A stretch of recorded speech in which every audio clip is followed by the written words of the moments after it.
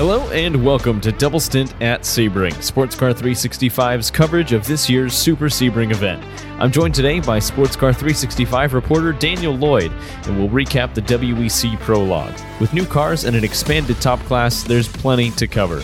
Dan, we've spent the last couple of days trackside in Sebring. How have you enjoyed the time so far? Oh, it's been brilliant, Jonathan. First of all, just to see so many cars in the top category sharing the track. As always, it's such great excitement at the start of the season, but I think particularly this year, with so many new cars coming in, especially in hypercar, it's really at fever pitch, and it was great to see the cars on track get a first flavour of what's to come this season. Yeah, this top class has expanded massively. An updated Toyota, the Cadillac has come over from IMSA, so too has the Porsche. We have a new Ferrari in the 499P, a new Peugeot. I guess we saw it last year, but still relatively new by all accounts. The Vanwall is here. We're very, very excited to see that. Glickenhaus is back. There's a lot to talk about here. I don't even know where to start, but I guess we should start by saying that Jose Maria Lopez was the fastest overall, a 1 minute 48.208 second lap.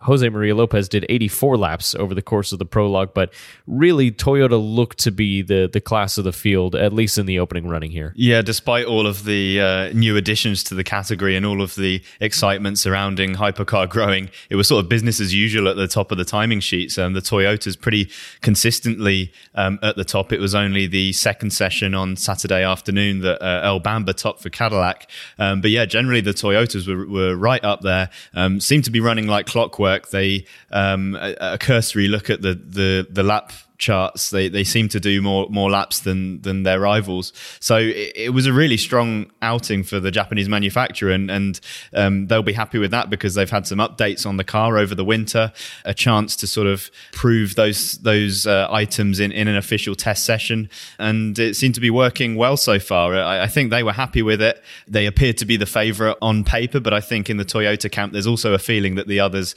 are certainly going to eat into the gap, and there might still be some more lap time that they need to find. But it was an encouraging start from Toyota, the defending world champions. They've obviously got a lot of pressure on them this season. Yeah, and you look at the times, and between the manufacturers, the gap isn't all that large. I know it's testing, and we've had a lot of track running. Just over 12 total hours of running over 2 days is a lot of track time, and plenty of time to iron out kinks. People got to do qualifying simulations, presumably race simulations, really put the cars through their paces. I think for Toyota, though, you mentioned the number of laps. I think a lot of that had to do with the fact that they kind of just stayed out of the garage. This is a platform that they're used to. It's fairly reliable for the most part, and some of those reliability kinks that come along with a new car, they haven't really had to iron out in testing, whereas some of the other cars did. Yeah, that's right. Some of the other manufacturers had cars that spent some fair chunks of time in the garage. In particular, one example was the number 93 Peugeot, which spent the entire of the final session in the garage. It's a mechanical issue that we don't know the exact cause of yet, but it was enough to keep that car out for 3 hours. And it's just things like that where you have these newer cars that they're still discovering things on them, even though, as you mentioned earlier, the Peugeot's done already 3 races in the WEC last season, that there are still things that could crop up, and any mileage lost is going to be frustrating for those teams. Perhaps one of the most notable ones was the number 51 Ferrari 499P, which had an accident on Sunday morning. James Calado lost the car at turn 1 on cold tyres. He was on his outlap, and it's a new regulation for this year that teams don't have tyre warmers. So Calado, unfortunate there to get caught out, but that resulted in that car not being seen for the rest of the day, which again for Ferrari as a manufacturer, despite all the testing they've done, every single lap is going to be valuable for them, and they certainly wouldn't have enjoyed seeing the 51 getting stripped down in its garage there. So lots of storylines up and down the field. Toyota seemed to be the one that kept it out on track for the most part, but there were others that did decent mileage. The Cadillac looked pretty strong. The Porsche 963s also seemed to run a decent program. So there's lots of interesting things happening in that hypercar field. I definitely also want to talk about the Floyd Vanwall Racing Team and the number 4 car. Really the first time that anyone in the public had seen the car. It's awesome to have them there. Glickenhaus is back in that baby blue that they ran a little bit last year. 2 of the smaller manufacturers that are kind of hoping to mix it up with the big guys, both of them getting quality running. Not near the top of the sheets, but again, this is just preliminary. We still have a couple of test sessions and practice sessions before the race. Yeah, and it was a valuable experience, I'm sure, for both of them. Glickenhaus hasn't tested since their last race outing at Monza 8 months ago. The Glickenhaus has had a couple of outings in private hands. I think there was one at Cota in January, but really the team hasn't run, and this is their first outing back. So they were just getting laps. That was the whole idea for them. The Vanwall has only just sort of really been going through the homologation process just before it came out here to Sebring, and it was air freighted last Thursday. I think it's been a bit of a splash for them to get over here, but they've done it, and they've brought with them a 1997 Formula One world champion in Jacques Villeneuve, and it was really cool to see him engaging in the WEC paddock.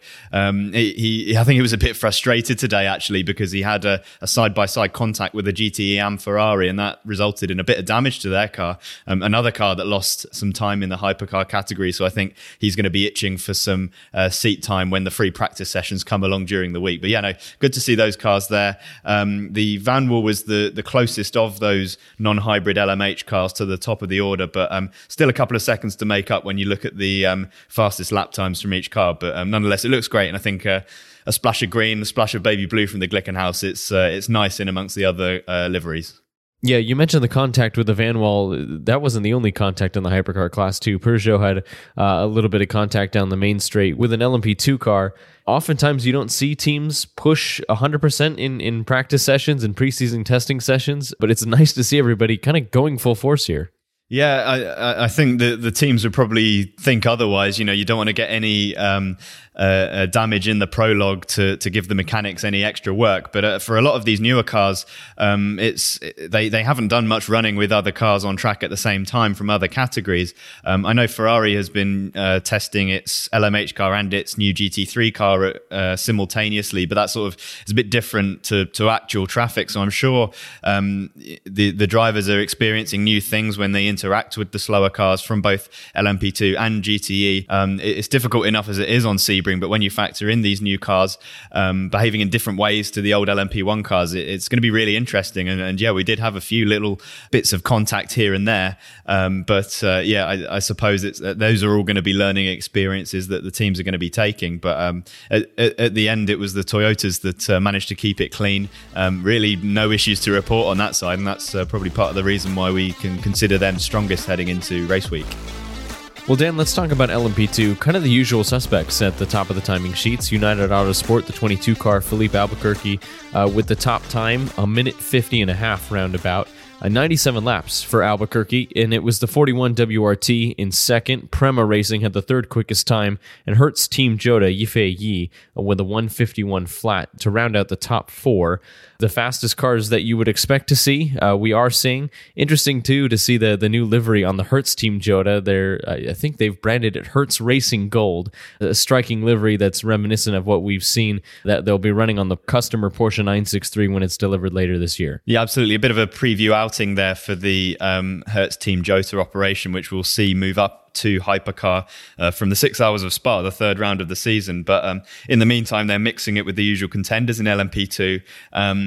Everyone looks strong here, to be honest, although I must say I was a bit surprised to see Alpine quite low in the order. The team that finished second in last year's Hypercar World Championship, spending a season in the LMP2 ranks. They're sort of yet to show their hand, I think, but certainly there are several strong cars in this category. I mean, we don't have the Pro-Am class anymore in LMP2.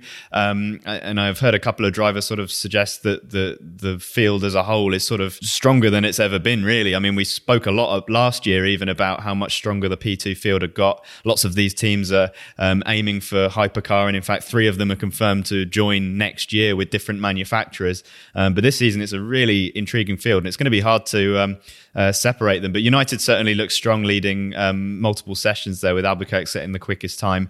So we'll see how things progress during race week, but I think P2 is going to be as difficult to read as always. Absolutely. And you mentioned Alpine. I think the Alpine Elf team, as you said, maybe not showing their hand. We know the strength of this team in the top class, and they're spending this season keeping everybody frosty until we see their new LMDH car compete in hypercar. I'm sure they'll make their way up the timing sheets in the coming practice sessions. Well, Dan, it wasn't all smooth sailing in LMP2, especially for the 28 Jota. David Heinemeier Hansen had a pretty decent accident. Yeah, he did. It was right at the end of the running, cut the final session short a bit with the red flag. DHH in the Jota lineup after driving for Inter-Europol competition in Europe last season. Great to see him back in the WEC, but he had a bit of a spill. He had a coming together with the VistaJet Ferrari of Thomas Floor through the turn 13 kink, and it's sort of been an area of contention on the track because the WEC has changed the pit entry since the last edition of the 1,000 Miles of Sebring last year. The pit entry has been brought forward a few corners, and as a result, there's a demarcation line going through that kink, and it means that if a car is going on the apex and then drifts to the right in order to slow and pit, as it has every right to, it sort of gets in the way of a potential car going around the outside for an overtake, and that was exactly what happened with DHH and the VistaJet Ferrari. Both of them came away with some damage. The Jota car looked pretty beaten up when it came back to the garage. Fortunately, DHH was fine, but it sort of served as a bit of an example of a potentially controversial point among some of the teams. So definitely watch this space. There might be some changes to the pit entry procedure here at Sebring, because it was obviously the WEC uses the Ullman Straight as its pit lane. It's a temporary pit lane at Sebring, so it's not a natural place in which cars would normally pit. So the championships had to make its own way of getting cars into the pits, and unfortunately we had a bit of an accident there related to that. So we'll see if any changes are going to be made. Absolutely, and definitely stay tuned to Sports Car 365 as we continue to follow the story and any potential updates that may come. And Dan, let's talk about GTE-AM. Of course, no more Pro Class this year, so it's all Pro-Am in the lineups. But it was the number 56, Project 1 AO, that topped the timing sheets. Although, if you look up and down the top five, there's a Ferrari in the mix of the 83 Richard Mille of Corsa, but the 911 RSRs looked properly quick. Yeah, if you're going to take it on lap time alone, it was the Porsche teams that seemed to have the upper hand at the prologue. As you mentioned, their Project 1 leading the way, but the Iron Dames were there as well. Michelle Gatting's time from the Saturday morning session held up for quite a while before Cairoli came through in the final session. GR Racing, the 60 Iron Lynx car, 77 Dempsey Proton Racing, in fact, both Proton cars, they were all right up there. So it's certainly a bit of a statement from the Porsche teams, and sort of, I know it's different regulations, but a complete reverse of what we had at Daytona when the Porsches were the other end of the timing sheets, albeit in GT3 version. But yeah, certainly a promising start from those guys. I heard a couple of inklings. The Aston Martin teams are thinking that maybe they haven't got the performance for the outright pace here compared to some of the other cars, and that sort of rang true a bit in the timing sheets. They were conversely towards the lower end of the standings. But yeah, some Ferraris in there as well. The Chevrolet Corvette C8R was in the mix as well. Nico Verone set that car's quickest time, even beating his factory co-driver Nicky Katzberg, which is quite impressive from the Argentine youngster. So it's an interesting order in GTE-AM. We'll have to see how it all shakes out. Some of these teams with new drivers, we've got a few new bronze-rated drivers in this year. The likes of PJ Hyatt, who tried the series at the end of last season. We've got Ahmad El-Hathi joining as well. Stefano Constantini as well in the AF Corsa camp. They unfortunately had an accident on Sunday. So lots of movers and shakers over the winter in GTE-AM, and certainly it's going to continue to be a competitive class, I think. Judging by what we saw in the times, though, Porsches are having the edge heading into race week, and we'll sort of see how that situation evolves if the others are able to make up some ground.